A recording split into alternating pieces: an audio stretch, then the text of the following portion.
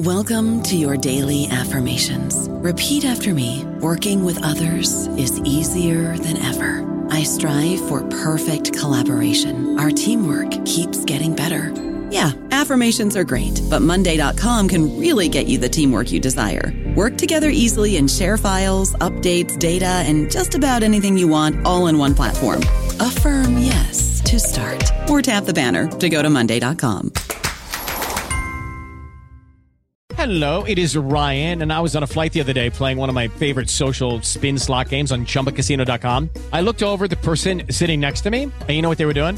They were also playing Chumba Casino. Coincidence? I think not. Everybody's loving having fun with it. Chumba Casino is home to hundreds of casino-style games that you can play for free anytime, anywhere, even at 30,000 feet. So sign up now at ChumbaCasino.com to claim your free welcome bonus. That's ChumbaCasino.com and live the Chumba life. No purchase necessary. VGW. Void where prohibited by law. See terms and conditions. 18+. Hello, everybody. This is Marshall Poe. I'm the editor of the New Books Network, and I'd like to tell you that we have a new and improved website. It has two new features that we think you'll love. One of them is a vastly improved search engine, so that when you type in keywords, you'll get a bunch of episodes really quick. The other is the ability to create a listener account. And in that listener account, you can save episodes for later listening. So you can create a kind of listening list. We think these features are neat, and we think you'll enjoy them. Please visit the site today. Welcome to the New Books Network. Hello, this is Eric LeMay, a host on New Books in Literature, a channel on the New Books Network. Today, I interview Stephen Jenkinson. Jenkinson has a new book. It's entitled A Generation's Worth, Spirit Work While the Crisis Reigns. And it's a rarity among books and, to my mind, authors.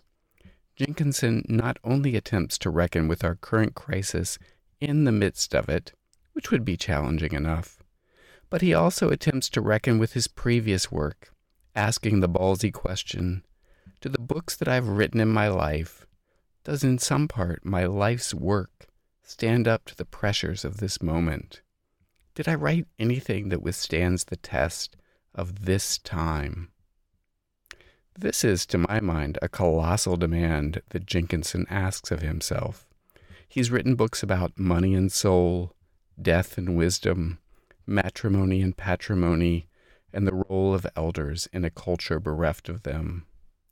In A Generation's Worth, Jenkinson isn't so much summing up these previous books as leaning in more deeply to the questions that animate them. And through these questions, these wonderings, as Jenkinson calls them, he asks us to lean more deeply into life. Not life as we wish it or want it to be, but life as it is, life full of grief and mystery, full of rough gods and dark roads, life that, as he writes, will prevail over lives, yours included. Stephen Jenkinson, welcome to the New Books Network. Eric LeMay, I'm glad to be here. I appreciate you. I appreciate your time and your work. And you've got this new book, A Generation's Worth, Spirit Work While the Crisis Reigns. And I imagine over the course of our discussion, we'll wander into different pockets of that title. But I was wondering, by way of introduction, if you could talk a little bit about spirit work. I think that might be something that maybe a listener would say, I've got a good sense of what the crisis is right now. Yeah. But spirit work, and I know I'm the beneficiary of yours. So I wonder if you could just tell us a little bit about what that work is that you do. Sometimes you describe yourself as a spiritual activist. Mm-hmm. Sure. Well, you could hear it as me saying, working on your spirit while the crisis reigns. That's not what I meant, though. Or you could hear me saying, employ your spirit as a laborer while the crisis reigns. That's what I meant. So I'm talking about a kind of work that employs the spirit rather than targets it. This is probably puts me as a bit of an outlier in the self-improvement brigade, I would think. Yeah, I think so. And the notion came to me when I was actually pondering at some considerable length the difference that might be between prejudice and wisdom. I mean, I think anybody who's alive in this time and fortunately or otherwise hooked into the news feed has had to wonder a time or two, is there any difference between them anymore? Has there ever been? Should there be? And if so, how can you tell? So, I mean, prejudice does not have a good PR firm working for it, but let's give it its due for a minute. And so I'll try to give you a feel for what I came up with. So is it possible to inherit wisdom? I wondered. I mean, I just came off writing a book about elderhood. You'd think that my answer would be a slam dunk, absolutely, gotta be, and all the rest. But I was far from persuaded that such a thing is possible. And the more I thought about the nature of wisdom and the nature of inheritance, it occurred to me that it's actually all but impossible to inherit the wisdom of your predecessors, which certainly puts a wrinkle into the notion of ongoing, continuous tradition. And, you know, what is meant by the word culture, really. So I came at it this way. Typical for me, I started on my off foot.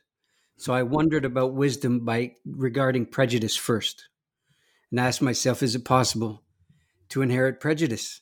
And the first the amen came back at me fiercely and severely. Not only is it possible, that's the only way you can really come by your prejudices. How so? Well, there's something about the nature of prejudice that it's a one-size-fits-all proposition. It's like a spandex attitude problem, or worse. In the nature of prejudice is that all you really have to do is wake up in the morning, and you have your prejudice pockets filled to the brim. I know this is a grim, bordering on cynical take on things, but just ride it out with me just for a second. What I'm saying is it's in the nature of prejudice that your prejudices don't need any work, right? They are user-friendly right out of the gate.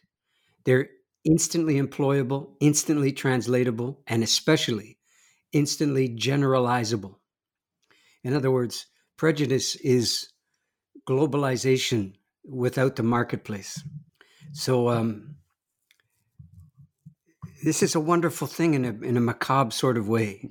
It gives us a take on sort of the panopticon of contemporary times, when the notion that it's a world market and it's a world community, and this infernal machine that you and I are going back and forth on now is all we ever really needed in order to be able to, quote, get along. In actual fact, it has the consequence of making ongoing war on anything that's specific and local and outlying and non-compliant. So none of those things describe prejudice. Prejudice is actually Main Street. Once you inhabit it, it's a Main Street proposition, and it really, really works. But you don't have to work on it. All the work for adopting a new prejudice has been done for you, right? Mm-hmm. So how is this somehow unlike wisdom? Well, you inherit your prejudices from the ongoingness of the culture, basically. And like, as I said, you don't have to look far. When it comes to wisdom, it seems to me it's in the nature of wisdom, by definition, to be specific and local and particular and indigenous in the old order sense of that term. And because of all those things, it doesn't work to willy-nilly pluck or cherry pick from the wisdom of the past and imagine you can just mainline it here in the present. These things are basically unrecognizable because wisdom lives in the particulars of its time. So what I'm saying is, it seems to me wisdom is, among other things, utterly faithful to the time that it's born in, utterly responsive to the troubles that it finds, utterly responsible to its practitioners. So because of that, you can't generalize from it. So you can't inherit the particulars, or if you will, the content of wisdom, what you can and what you must inherit from your predecessors, is the example of wisdom's work.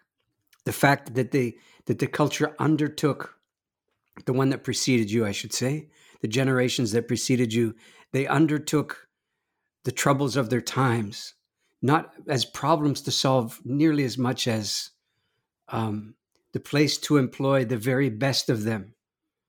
That's what you inherit from them.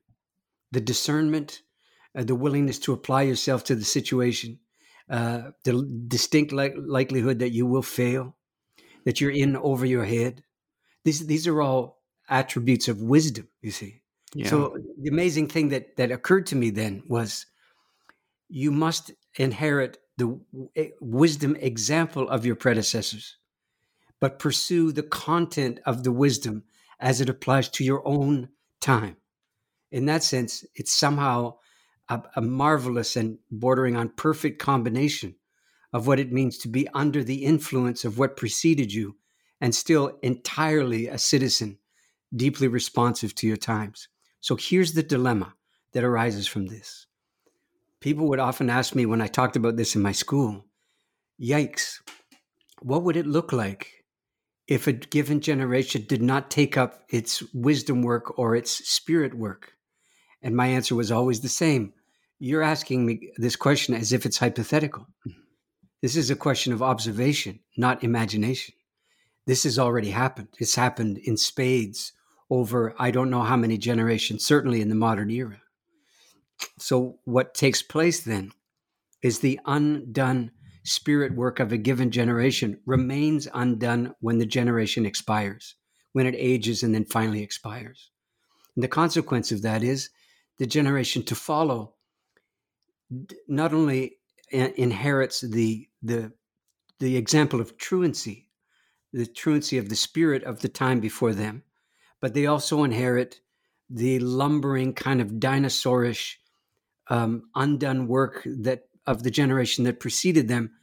Now they not only have their own work to do in their own time, but they're contending with the serial consequence of the work not being done before them. And so their present is mauled, if you will, by the unrequited failed citizenship of their predecessors. I would say that's a grim but fairly perfect articulation of the dilemmas as they present themselves during the course of this pandemic. Yeah. I'm imagining. I mean, you're already heading down the road, and I'm just getting my head around. Wisdom is a kind of work. It's spirit work, and it's particular to the time. And prejudice is essentially an unwillingness or a begging off of that work and just kind of letting the culture ride over top. Well, or letting it fend for itself while you self-improve until the cows come home. Yeah. And I guess I do want to talk about this accruation of spirit work that you're defining, which is it's chilling, and I think it gets to this generational concern that you have in the book. I'm sure you got this question in your school, like, hold on, right? What about what I thought was all this wisdom of the past? The books of wisdom, Ecclesiastes. I'm reading Buddhism. Wait, that's not wisdom. I mean, I'm curious as to how you responded to, holy shit, I've been reading all this stuff in the past thinking it was going to play out in the present. But what I really need to be doing is almost have my antennae to the ground, figuring out what the present is asking of me, not what this book in the past is telling me. Right. Well, if it's really a book from the past that has wisdom in it, then that book is not telling you what to do now. They wouldn't have the temerity. It would be in the nature of their endogamous wisdom, not to proliferate it across all manner of boundary and time and space and culture and language and all the rest. Think about the proliferation of missionized or missionary monotheisms across the world. I mean, if I may be so bold. The jury is kind of in by now on the consequences of one culture obliging another culture to take its God, usually by some kind of coercion or by force. Now, this is deemed to be, among other things, an exercise in the transportation of wisdom, spiritual wisdom or religious or wisdom. It never seems to work, though, largely because the one God religions have a built-in intolerance for the many God religions. It's part of the fabric of the arrangement. And the amazing thing is the reverse is not true, which is to say the many God religions, from everything I can tell, don't have a built-in default disrepute that they lavish upon the one God religions. At their best, at least, they say something like, well, here we are with our many gods, and not one of them thought that he or she was the only one. And now here come these missionaries telling us that they represent the one who's the only one. And this is the very one that we were missing. So now our pantheon is complete. What an amazing thing. I mean, I'm not saying that it was all flowers and a walk in the park subsequently, because history has shown us otherwise. But the intolerance is not mutual. And that's wisdom at work, you see. The assumption that because your gods work for you where you are and you work for your gods, there's no assumption at all that it's bound to be useful on the other side of the world. It's bound to be as true there as it is here. Of course, you and I both know what the typical response for the backdoor missionaries would be. Well, that's all a mistake. The one true anything is true everywhere all the time. That's what makes it wise. And I would say to you, well, but that's not wisdom talking. That's prejudice talking, right?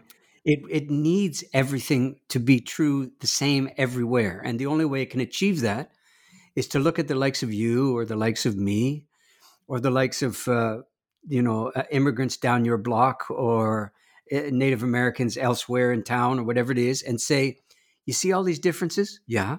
They're all just apparent differences. What do you mean apparent? It means they're not God-given. You see, they're kind of accidents of birth and proximity to the sun and history, whatever it is. The real truth of the matter is, in our spirit, we are all the same. We look at it like in our spirit, we are like each other. Translation, the differences between us are problems we cannot overcome until we recognize that underneath the differences, we're all the same. Man, whose solution was that? My answer? That's prejudice talking again, right? How does it get over on the other side of the world? By telling the people on the other side of the world that they've been wrong all along and that underneath their culture, they're just like you. How? Well, they're as cultureless as you are. What a wonderful place to begin. And of course, this is basically what missionaries have sold as the soul.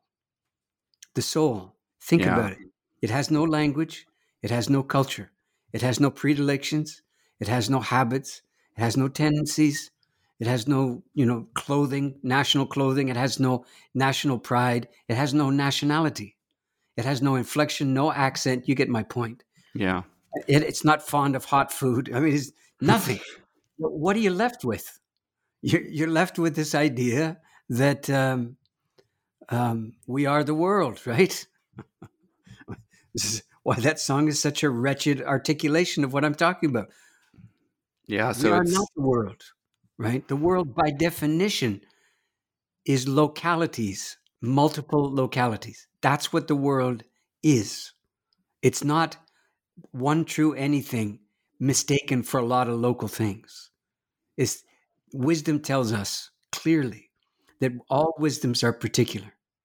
And a wise person from an intact culture is able to recognize the wisdom in another culture and not be threatened by it and not try to undo it.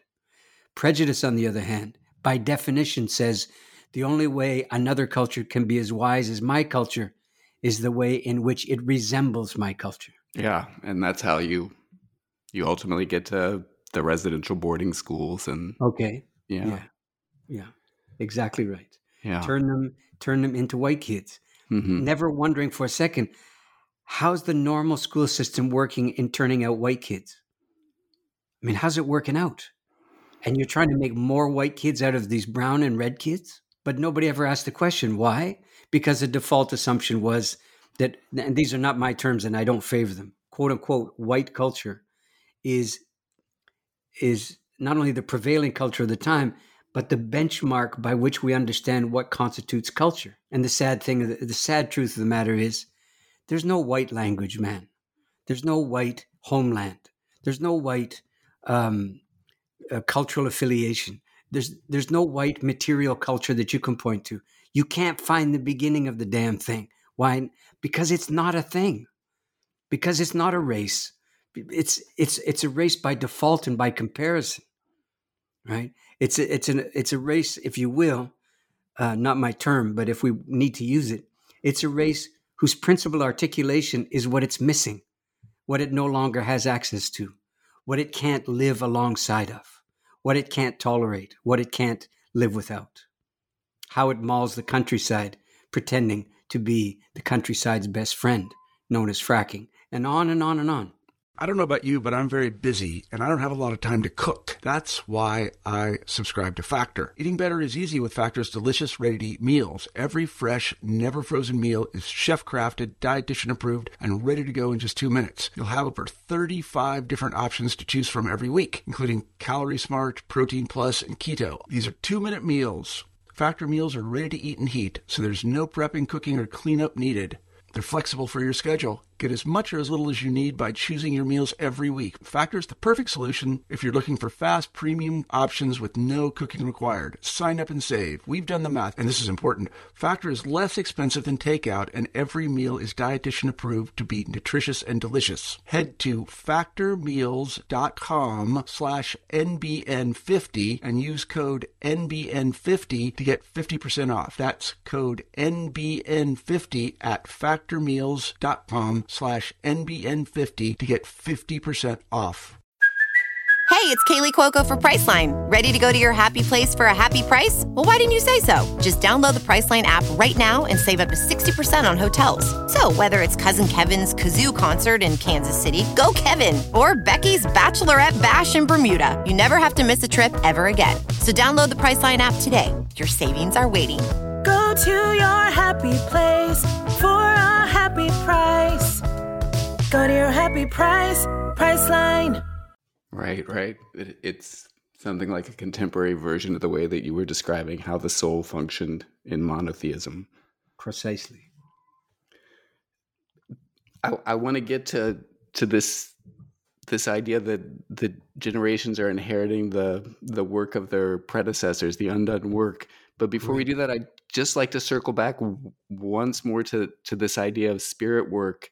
You know, I know that you're someone who believes deeply in the language and in etymology, and I couldn't help making the connection between spirit and breath, and thinking of the pulmonary struggles that you have. And, you know, one of the things that I've been thinking about over the pandemic is how you're doing with the respiratory virus taking place. And I'm just curious about your reflections of spirit is breath and work is breath, and, you know, the particular kind of challenge that you're up against this moment, which is not different. You know, I know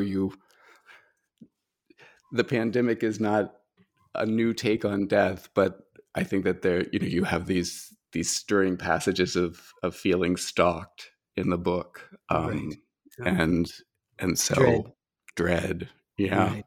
Yeah. Well, it's certainly true that I'm not alone in this, obviously. First of all, I'm of the demographic that the plague tends to favor. Just turned 67.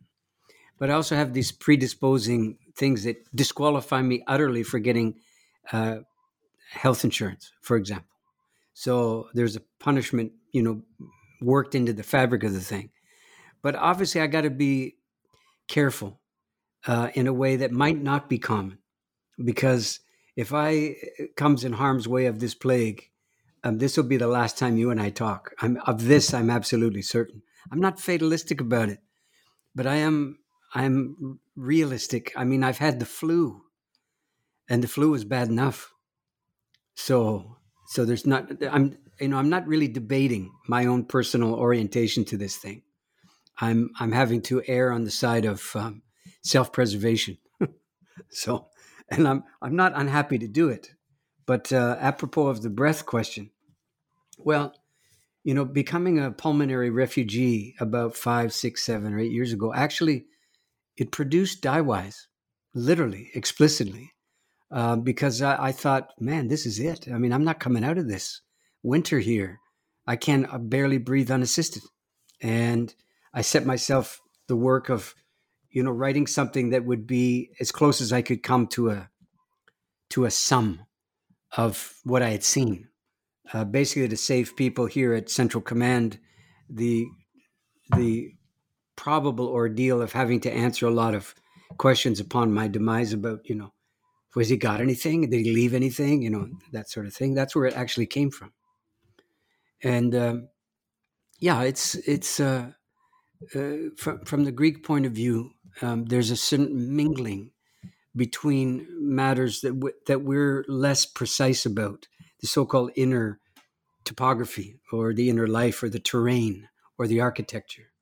But psychology, among other things, was supposed to be the story of the living spirit of a person. Not many people subjected to contemporary psychology seem to have found that their living spirit was addressed in the process. But and I'm not certainly a practitioner of psychology, which I understand to be monotheism without God. Yeah.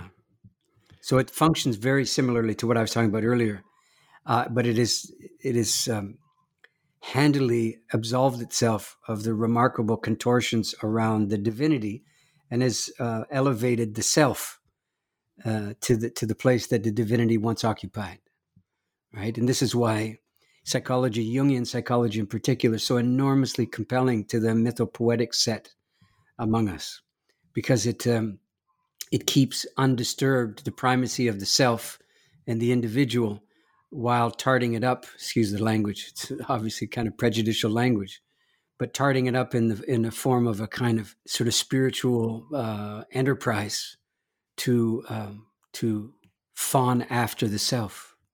And the reason I'm speaking so harshly about that enterprise is because I find that, generally speaking, it's either or. Either you fawn after self-improvement, or you answer the call of your times, no matter how improved or not you may be. And that would be the difference between spirit work, working on your spirit, and undertaking and using your spirit to do the work. Right, exactly. Not thinking of the spirit as a kind of inanimate tool or leisure obtaining device or anything of the kind, but thinking of it as a tool in the original sense of the word tool. And this is worth thinking about for a moment. At least it's worth me saying out loud and see what you think. So we have this word tool, and these things are really handy. I can tell you, around a farm, they're enormously handy, bordering on mandatory, actually. You don't want to be called one, so we have an enormous prejudice against the notion that a human could be understood in terms of a tool, because we know where that goes. Slavery is just around the corner. Okay, but tool, in its old understanding, went something like this.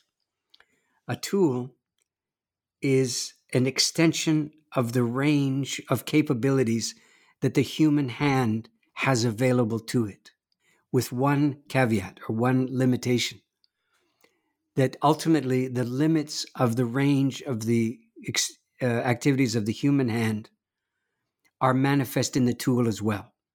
So it's exponential increase, but not limitless increase. And that's what saves a tool from being a machine. Because rather than extending the range of the human hand, the machine extends the range of the human will instead. And the human will has no apparent limits. You have this. This is why we're enormously fond of machines, but quite a distinct prejudice against tools, because they're, quote, too limiting, because we recognize our hensile limits, our are the God-given limits of the hand, which are basically what preserves the world from us, I would say. As long as we operate according to the limits of our hands, the world stands a chance of surviving our successes. But as soon as we give up on the hand in favor of the will, the world basically doesn't have a chance. As soon as we give up on limits. Well, that's what I mean. Yeah. Exactly right. Yeah. Including the one that started this whole enterprise, refusing to die. Ah, yes. Yeah.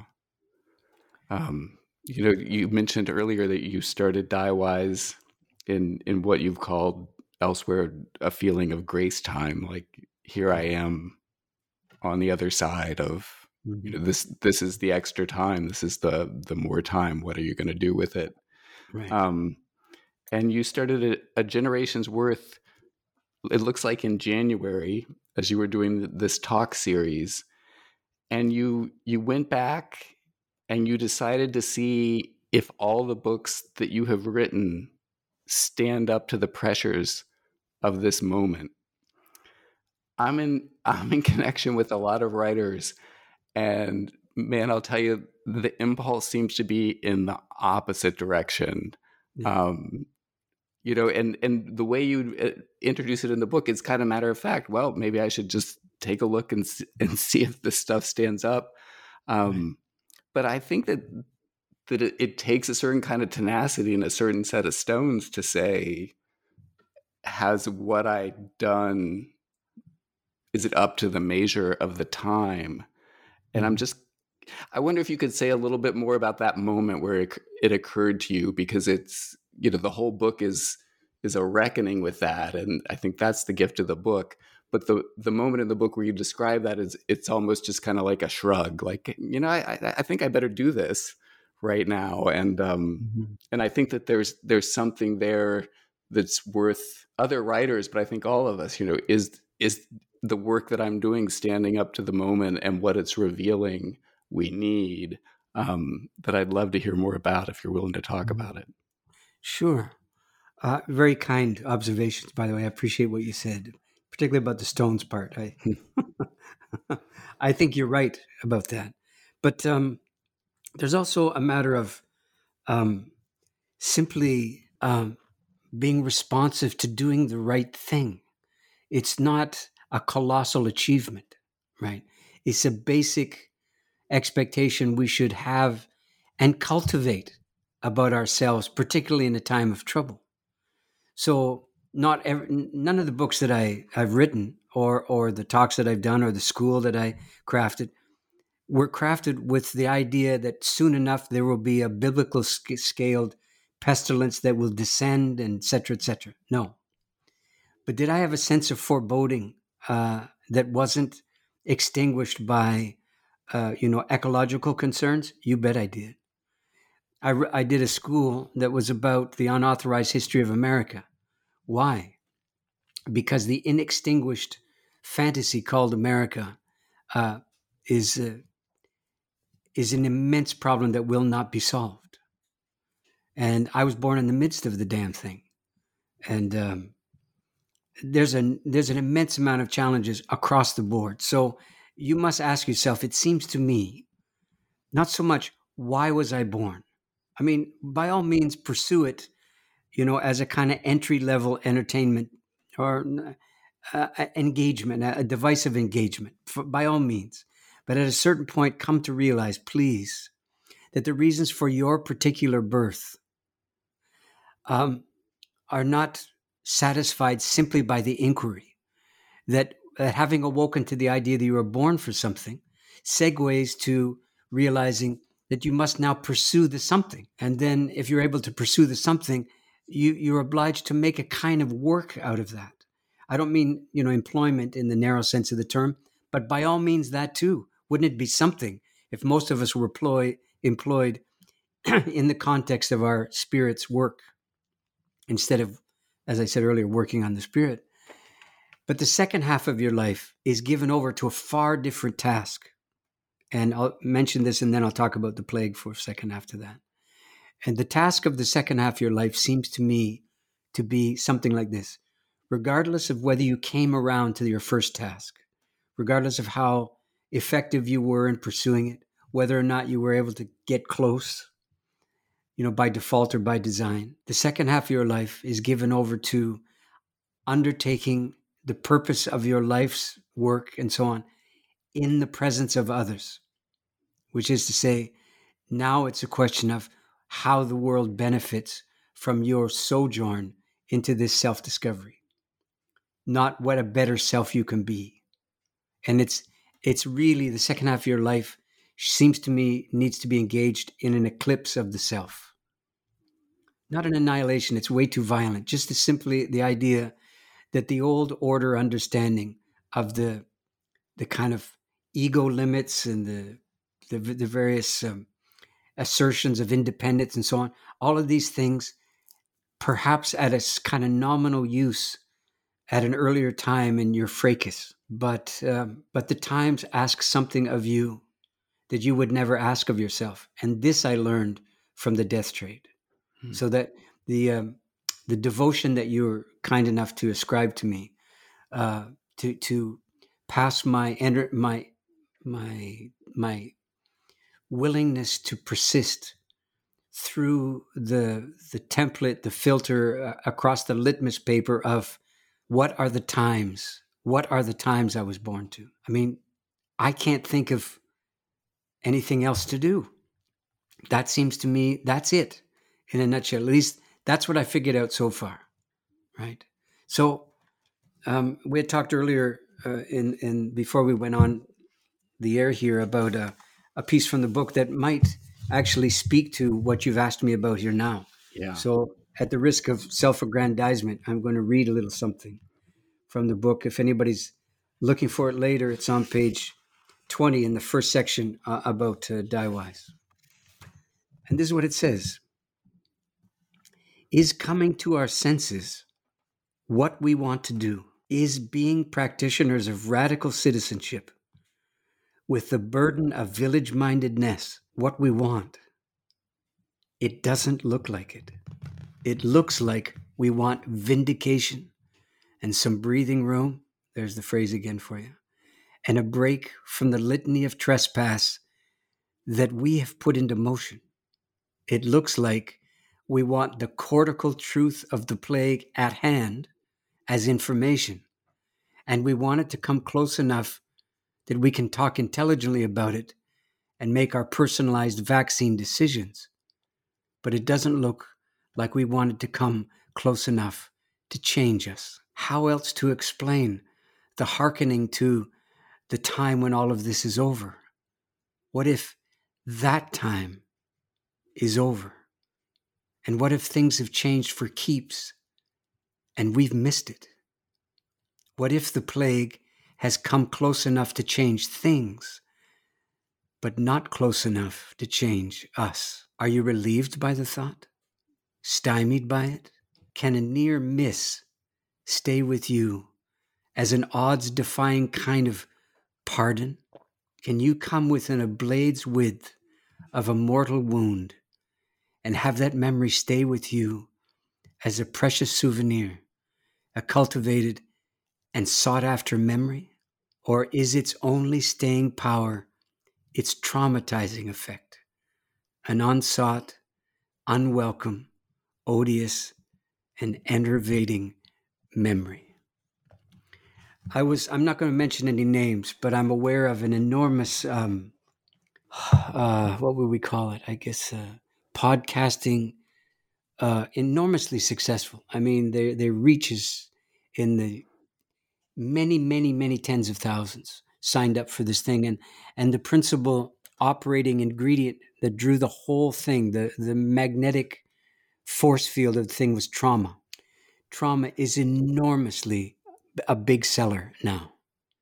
That's, to my mind, that's a fascinating thing. As a student of the culture, I'm not mystified by it, but I guess I'm ultimately dismayed by it, that we would be way more compelled to join in at some considerable expense, I would say, to a kind of pantheon of worthies telling us about how legitimizing our traumas are as a prelude to what? I mean, at what point do your traumas cease to be legitimizing for you? That you've spent this much time coming to understand them in order to do what with them?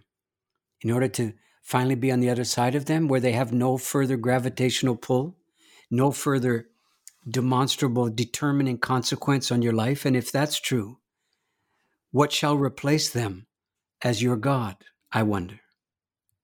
And so I wrote that piece there and gave myself the task of trying to wonder aloud or in print whether or not anything I'd done could simply be useful, not important, not elbowing other people out of the way.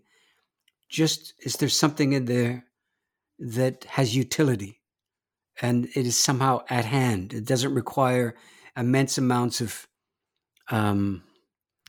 time away from the fray. And that's my sort of greatest commitment, I suppose, is to suggest over and over in 100 different ways that removal from the three-ring circus of the way it is does not really seem to produce clarity that's useful in the circus.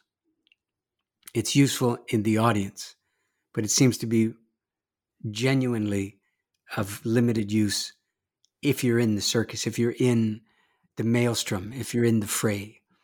I'm reminded of a poem by a Spanish poet named Antonio Machado, who was saying something like this, it seems to me now.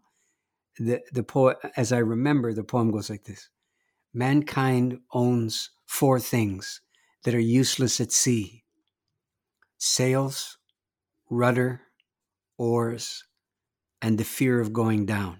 Now, most people would say, no, all those are enormously useful. Yes, to a traumatized person, fear is useful. But what if trauma is no longer part of your identity? What if the notion of your identity itself is an oversold proposition? What if the extraordinary addiction we have to personalizing everything and to understanding ourselves as a discrete, autonomous being, what if that's the precondition for trauma instead of the solution to it or the bulwark against it? That's the kind of stuff I wonder about pretty routinely. Yeah, I want to share something with you, which is really a deep kind of thank you. When I came across that passage, when we talked, I guess it was January, right before this all happened, I had shared with you, that I've had cancer 3 times and 6 surgeries. And it was really your book, Diawise, that gave me a language and a lucidity that I could work with to understand it and to try to come to a vision of life as big as one that doesn't include death phobia, but embraces death as a part of life, that as one that doesn't include fear of illness, but embraces that as part of life.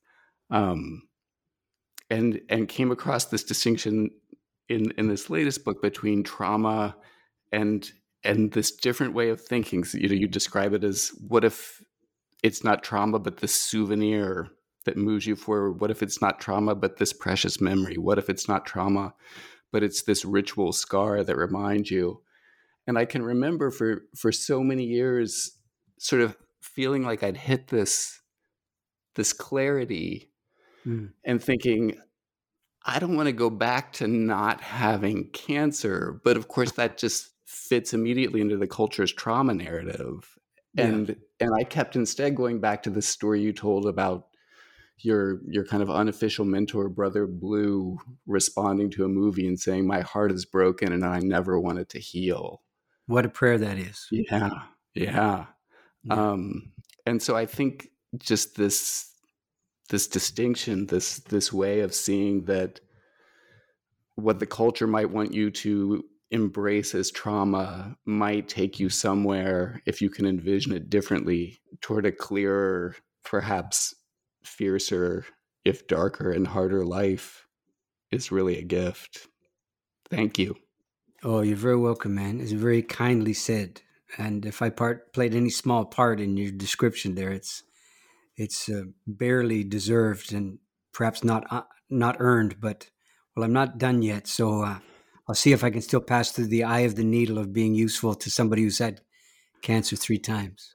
Well, so when you're on the other, I think so much of your work does this kind of really heavy duty ground clearing of trying to kind of like rake through the bullshit and just expose what's there. And I mean, in Die-Wise, you're wandering us into a new relationship to place that was always right in front of us in the dirt under our feet. And then come of age, you're taking us back in time to a kind of ancestral and pre-Roman way of thinking about what it might mean to be and live.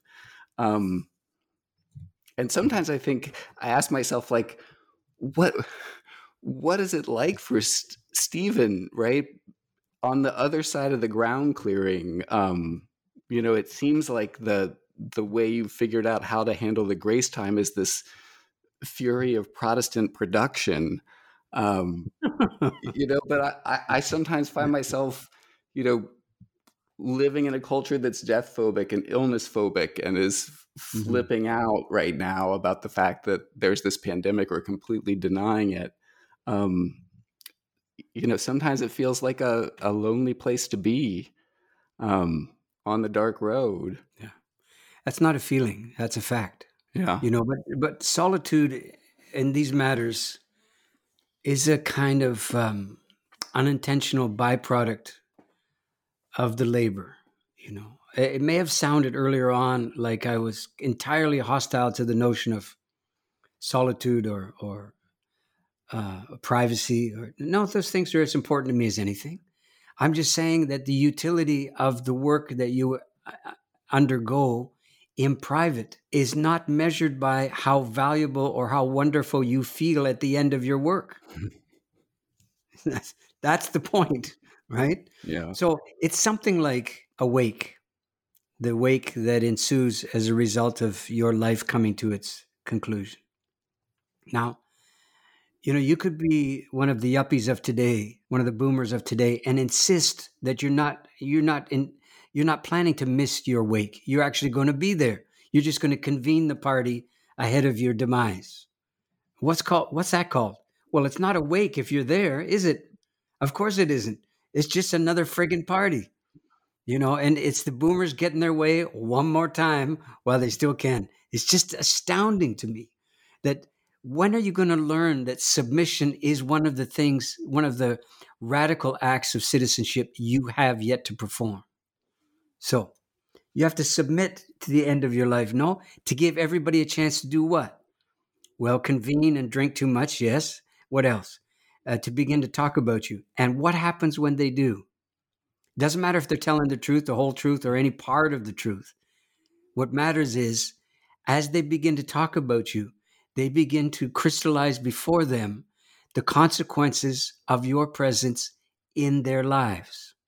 And the work of translation begins, you see? And as a consequence of the work of translation, your life and all its enterprises finally begins to acquire something like a meaning. And you don't get to know what it is because your death was the prerequisite for that happening. Just get it straight. You want your life to mean something? I do. Okay, well, just wait till it's over and then you won't hear any more about it. And then some part of you is going to have to go on a little bit of autopilot in hopes that somebody answers the bell or enters the fray and decides that they're going to wade into the middle of your authorized version of your story to add to it or to denounce part of it. And so it goes.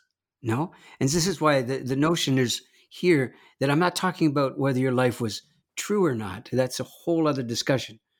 But the meaning lives there regardless of whether you agree with it or not. Well, you're not talking about the guy I knew. Okay, well, you talk. Okay, and you contribute the guy that nobody else knew, apparently, only to discover you're a little overstated about the fact that, you have access to this guy who's died that nobody else did. That's very unlikely. So now you take a second seat to, the authoritative version that you were nursing about this dead person. And before you know it, well, you become a kind of doubting Thomas. And isn't that a proper thing? The doubting Thomas was the only, it's a little extreme example perhaps, but doubting Thomas was the only apostle who wasn't willing to go on faith. And he's got a bad rap for it ever since. But it seems to me that he was the only guy who was willing to learn the end of what he claimed to hold dear. And that was the beginning of him holding it dear for real. Right? That guy was more valuable, if I may put it this way, than all the other disciples combined, because he put his fingers in the wound, and the wound effectively was the annihilation of the dream he had for a better day. And his willingness to put his fingers in the wound is what prompted his dreaming for a better day to outgrow its attachment to the guy who was killed. What an amazing story. Yeah. And I didn't make it up. It's there to be read if you're so inclined. Listen, apropos of, I know we don't have but a couple of minutes left here, but I did promise you that off camera, so to speak, that maybe I'd read one more thing. I'd appreciate it if you do. I had my fingers on page 92, and lo and behold, this is what we ended up talking. Well, I ended up talking about with your direction, and it's a little entry that's called Blood, and it's from a meditation on matrimony, and it goes like this. Now, friends, blessing is not tidings of joy. Bless comes from the old English word for blood. They knew in those days that if you were to bear down upon a person or an event with blessing, there was some bloodying to be done, bloodying to be had. The blessed, well, they are the ones who survived the onset of the blessing, because there are casualties to blessing. Things will not be as they were if you petition for blessing or if you bestow it.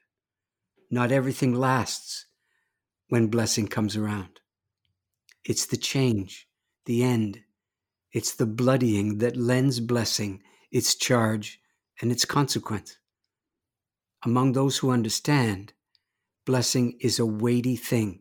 It isn't approval. It's something else. That's why the blessing of the elder and of the aged can be so potent.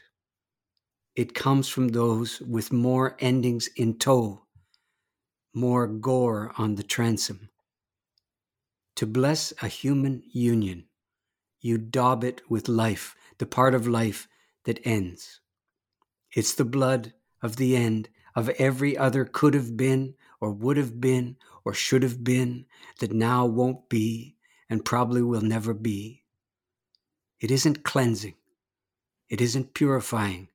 It's staining, reminding, making sure that the heavy draw that matrimony makes upon the world is not lost on the merrymakers and the witnesses and the marzipan models atop the cake. It marks the young especially with irreversible consequence.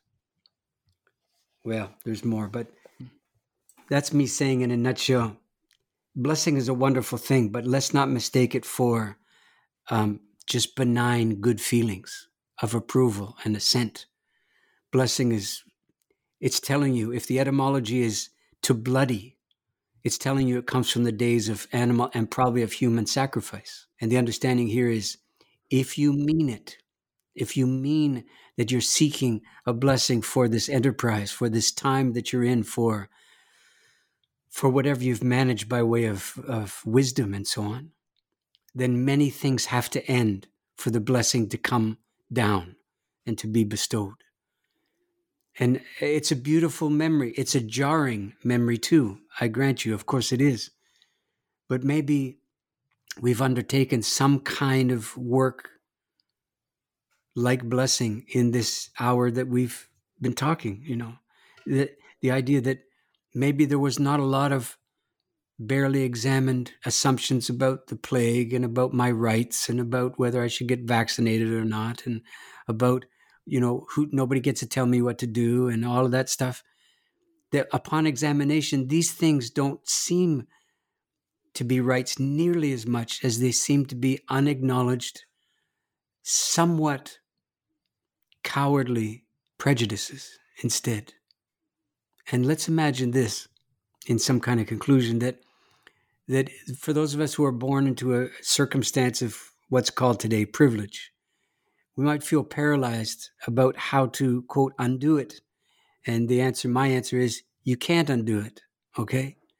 This is an insult to everything that's naturally occurring. You were born into your privilege as in the bullshit luck of birth, baby. That's all it is.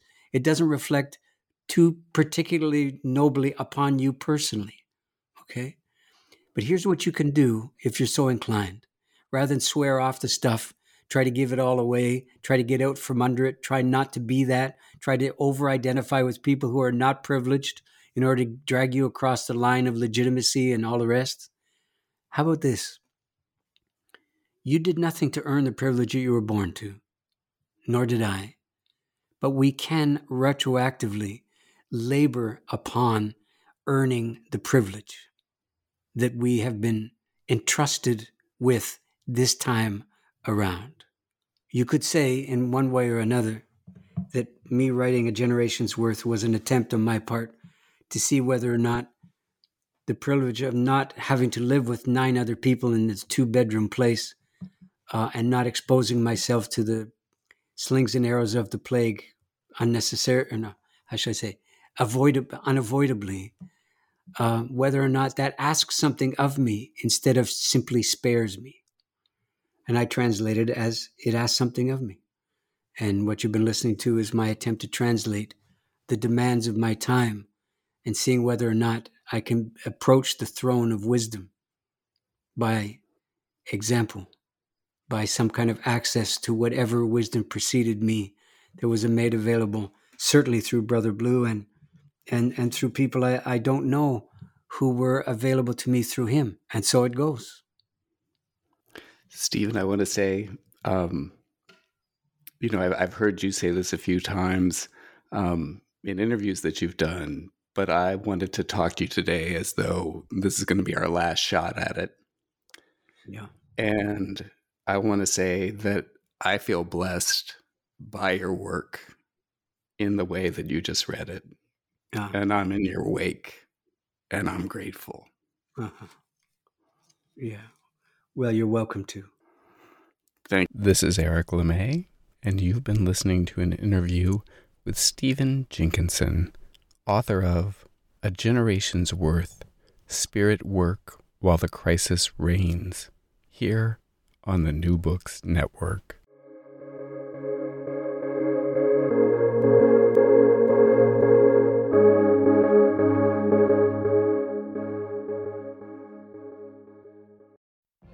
What if you could have a career where the opportunities are as vast as our nation, where it's not about mission statements, but a shared mission? At U.S. Customs and Border Protection, we go beyond to protect more than borders. From ship to shore, air to ground, cities to local communities, CBP agents and officers are keeping people safe. Join U.S. Customs and Border Protection and go beyond for something far greater than yourself. Learn more at cbp.gov/careers.